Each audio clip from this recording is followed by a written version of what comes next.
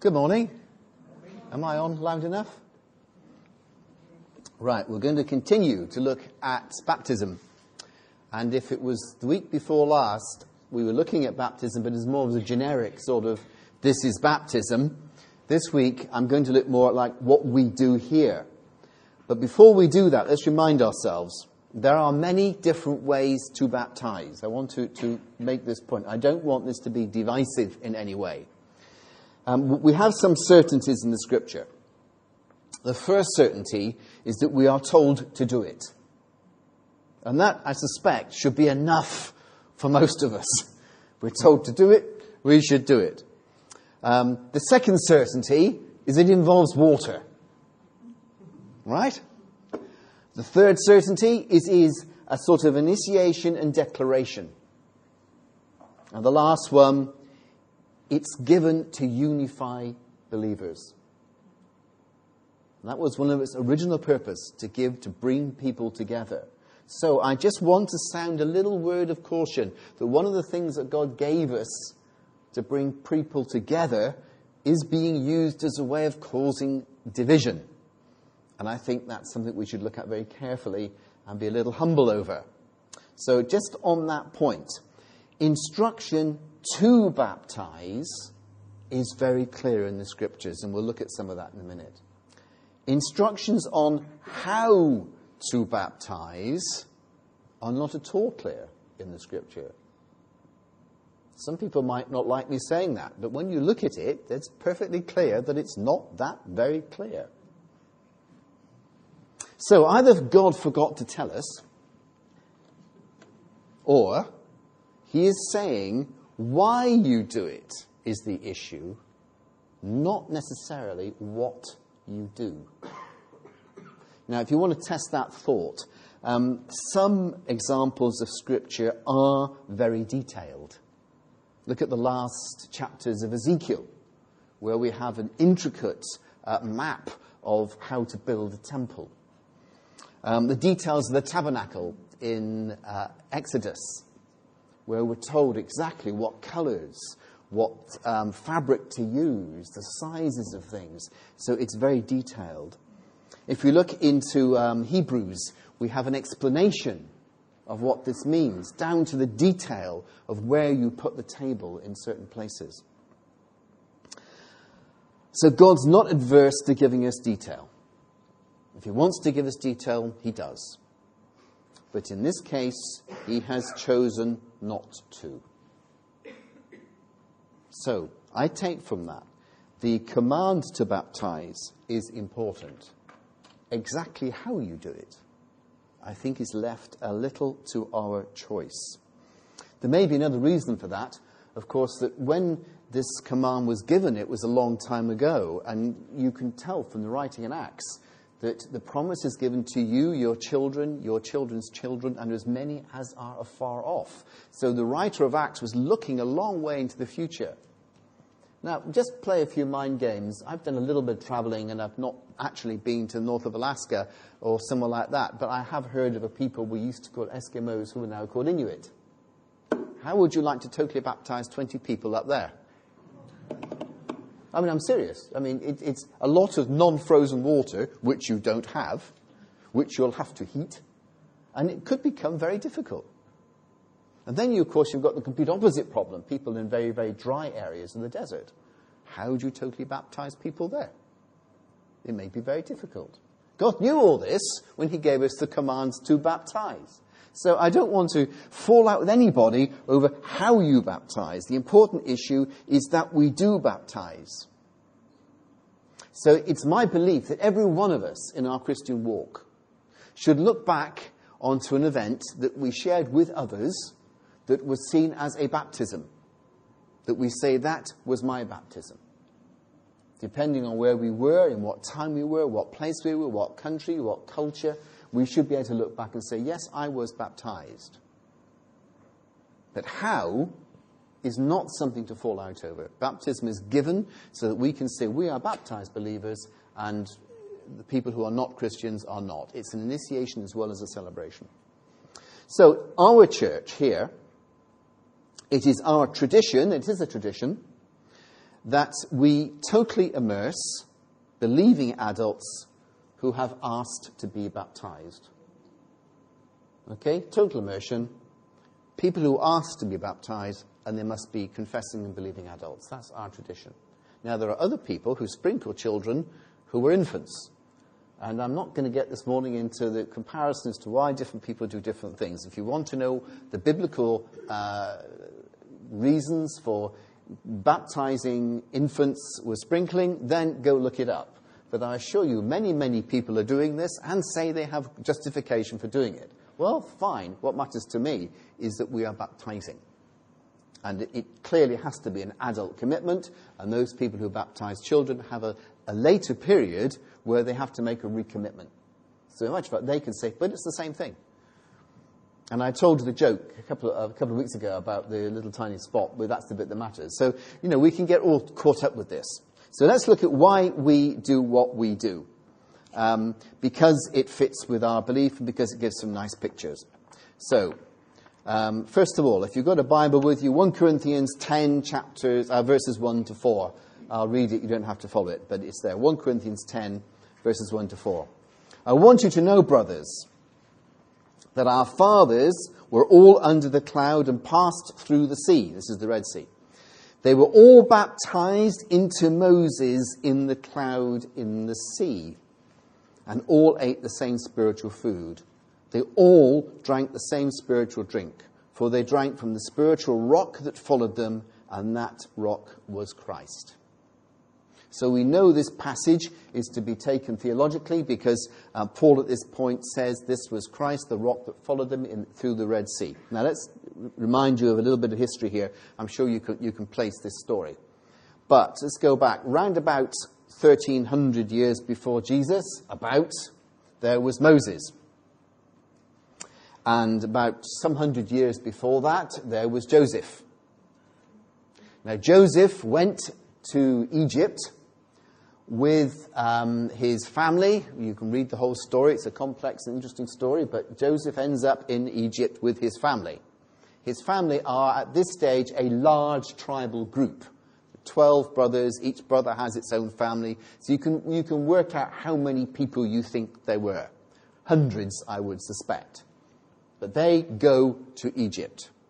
Some hundreds of years later, this group of hundreds who went to Egypt are now a number, again, you can try and work the maths out, but the figures work out conservatively 1 million people left, on the other end 3 or 4 million people left, but you're talking millions. So in the hundreds of years that they were in Egypt, they came from hundreds to millions. They left Egypt under Moses. So Moses becomes the leader in Egypt. And when they were in Egypt, they learnt a lot of very good and very clever things, which you see coming out later on in the Old Testament. But they also learnt a lot of very bad and silly things, which you also see coming out later on in the Old Testament. So God takes them from Egypt, and he says, I'm going to take you to the promised land, the land that I have promised to give you, which is the land of Canaan. So you're going to leave Egypt, and you're going to go to Canaan. And the story is called, you've got the story in the Old Testament. Moses leads them out. And you all know the very famous story that Pharaoh wasn't too happy about this for lots of reasons. Moses leads them out, and they come to a place, as he's leading them through the desert, called, in the King James Version, the Red Sea. Better translation, the Reed Sea. They came to a lot of water. And they had to pass it. There are lots and lots of archaeological talks about where this was. I have my own favourite place where I think it was. I think it was around about Aqaba, but there we are. They came to this place, and they have the armies now of Pharaoh chasing them, and the armies with their chariots. This is a fairly sizable army. It's coming, and Pharaoh's changed his mind. He's going to kill the lot or take them all back into slavery into Egypt. And Moses is standing in front of the Reed Sea. And you have the very famous story of the parting of the water.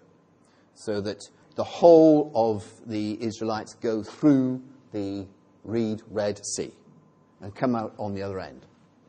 And the Pharaoh and his army chase into the sea, and the waters close over them, and they're all taken away. They're all drowned. So you have this picture of going through the water and coming out the other side. And the picture of one side is slavery, one side is being captive, one side is being somebody else's slave, the other side is coming into a freedom where you are governed by God. And going through the water was the action that took them. And Paul picks up on this in 1 Corinthians 10 and turns this into a spiritual lesson. So that's what happened. So let's read this bit again. So we've got this picture that Paul is telling you. This was the story.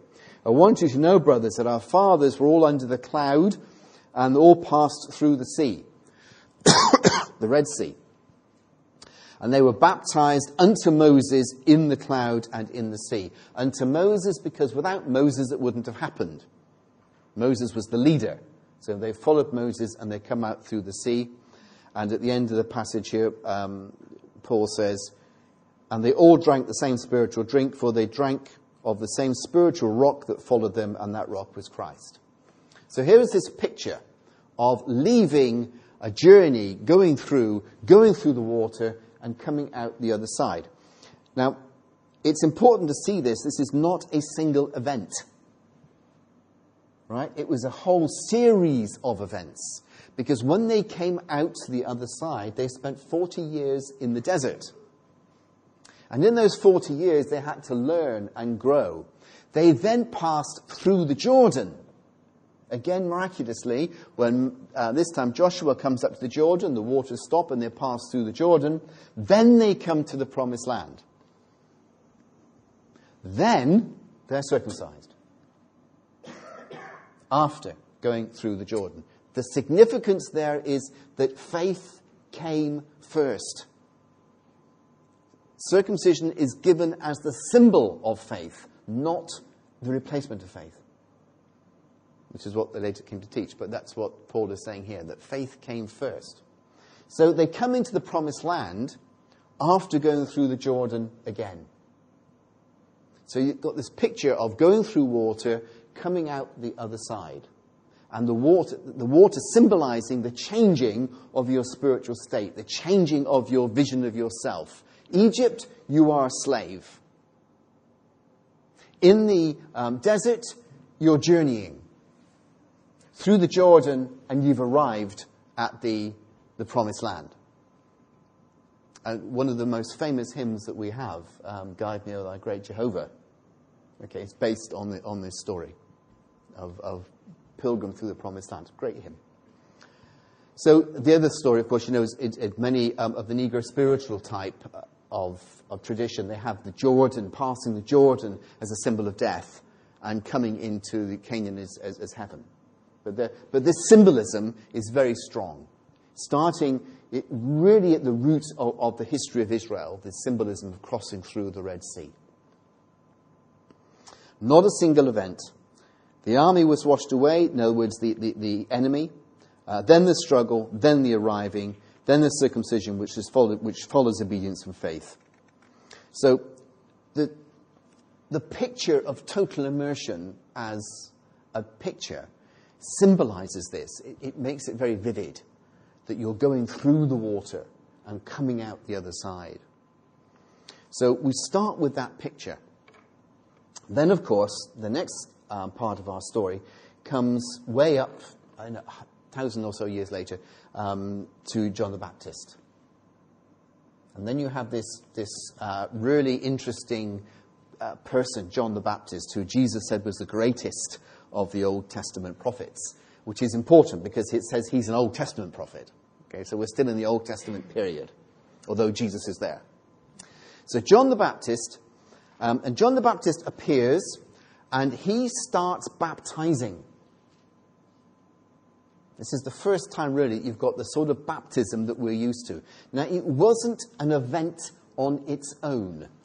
I said to you 2 weeks ago that to become a Jew at that time in this society was a sort of, I don't want to use the word trendy thing to do, because that but it was certainly sought after. Many people were converting from being Gentiles to becoming Jews at this time.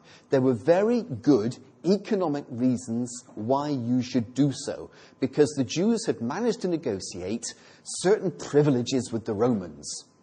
And these privileges went over the whole of the Roman Empire, which is why when Paul was traveling, he could both use his Judaistic background as a help, and sometimes it was a hindrance, because the local Jewish synagogue still had a lot of power way over in Greece. So to become a Jew gave you this sort of a different status amongst the Roman Empire.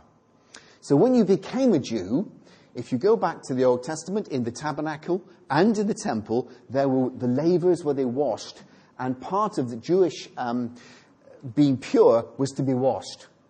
So they had the ceremonial washing. So to become a Jew at the time, if you were a Gentile, you became a Jew, you would go through a ceremonial washing type ceremony, which symbolized you becoming a Jew. John the Baptist takes this one step further. And it says, if you're really going to be a Jew, and he's talking to Jews, and also Roman soldiers, so he was baptizing Gentiles and Jews. He says, if you're going to take this one step further and really understand what it means, be baptized in the Jordan. And he baptized them in the Jordan. Now the symbolism here, remember the symbolism from Moses, leaving the old ways, coming into the promised land, was the crossing of the Jordan.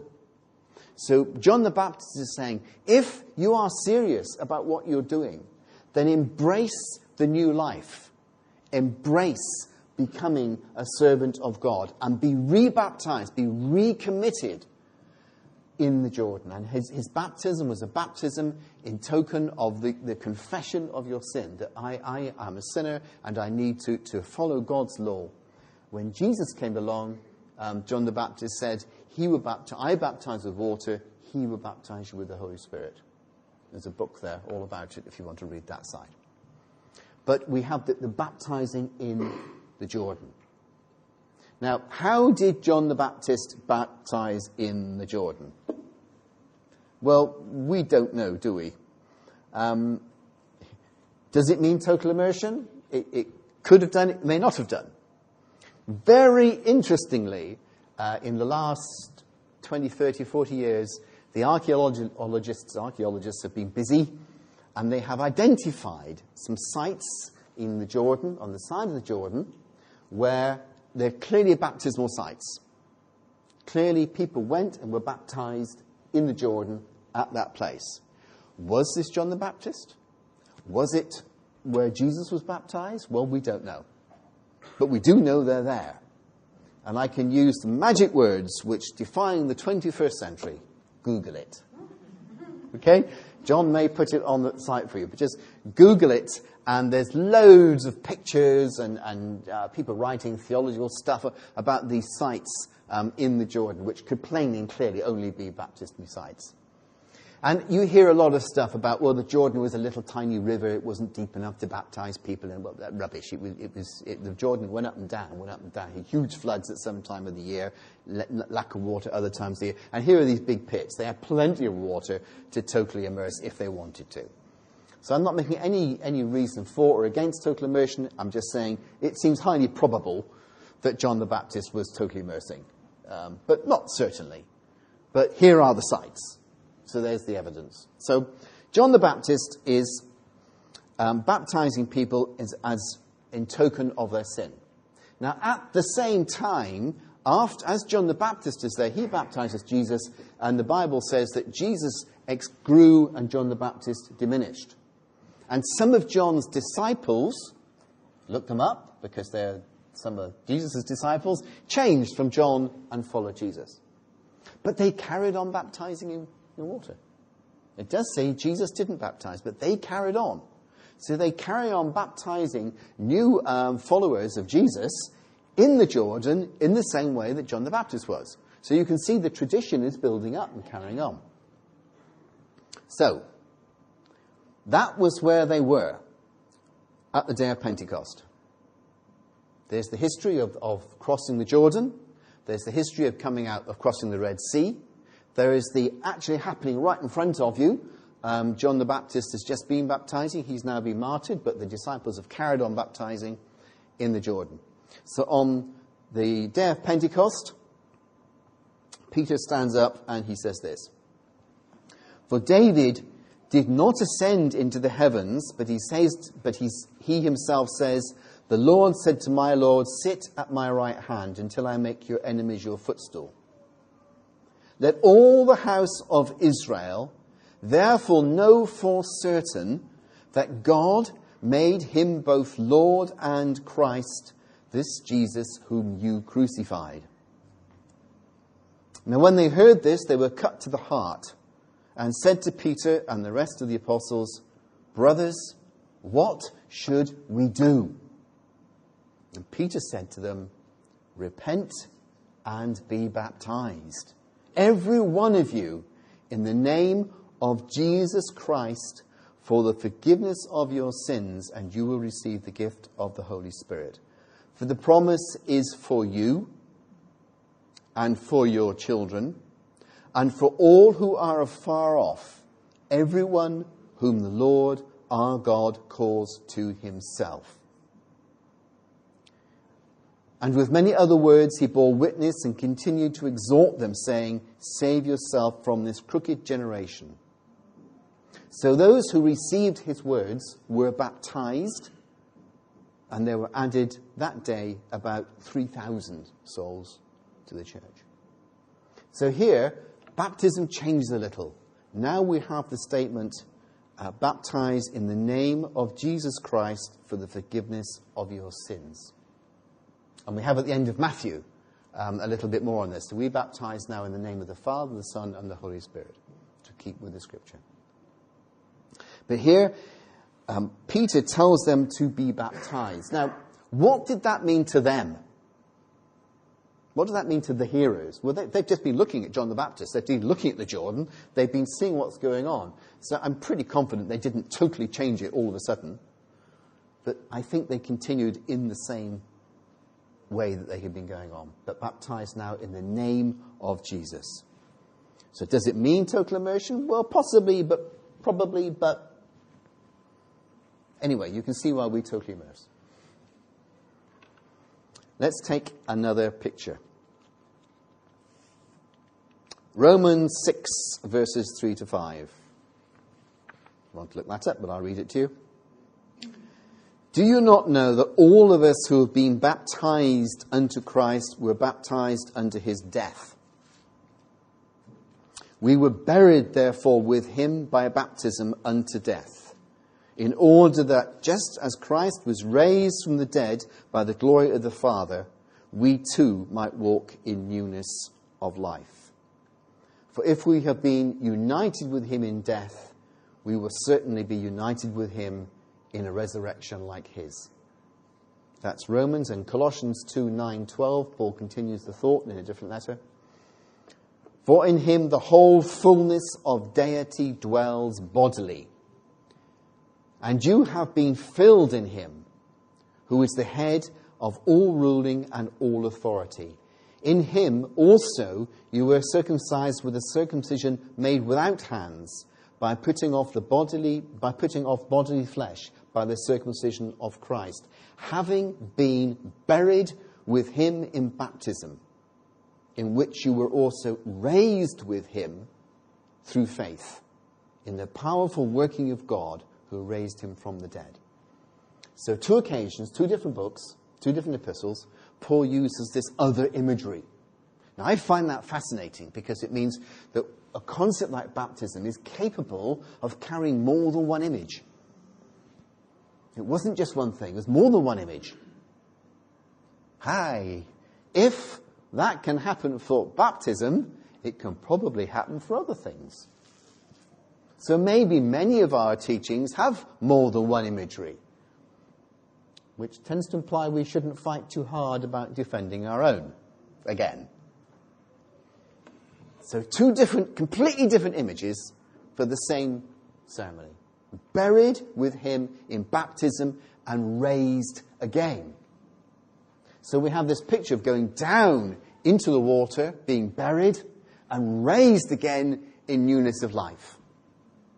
And just a little caution here, because another little interesting thing slips in here. I love these little interesting things. I love cross-cultural things, and the way that cultural sometimes helps, sometimes gets in the way. We have this idea about being buried with him in baptism. If I say buried, what do you think of? Hole in the floor buried. Yeah? Rubbish. Okay? Did they do that in Palestine? No. It was rocky floor. Anybody been there? You do not dig holes to bury people. It's not possible. Very difficult. A lot of hard work. Pickaxe. Right? The actual Greek, and here we are, look it up in Google. If you've got mobile phones, you can do it now while I'm talking to you. The Greek word is sunthapio. It's two Greek words put together. Sun, which is a primary preposition denoting union or together. And my text says closer than meta, which means alongside, or para, which means parallel. So it's a very close union. The concept of sun, very close union. Thapo, a primary verb to celebrate funeral rites, to inter. Inter. So it actually means interred with him, or put in the tomb with him. Or think of Lazarus, put in the tomb. After 3 days, came out the tomb. Jesus, buried in a tomb, goes to an empty tomb. So the picture the New Testament people would have had when they heard this was not buried in a hole, but going into a tomb and coming out of a tomb. Either way, the picture of baptism still works. Okay, it's the going into, completely being closed in, and then coming out into a newness of life. So there's the symbolism. So, total immersion, symbolizing death, going down, coming out of the tomb or the grave, and then coming out into newness of life. A symbol, not the event. You're saved by faith, not by your obedience to being baptized.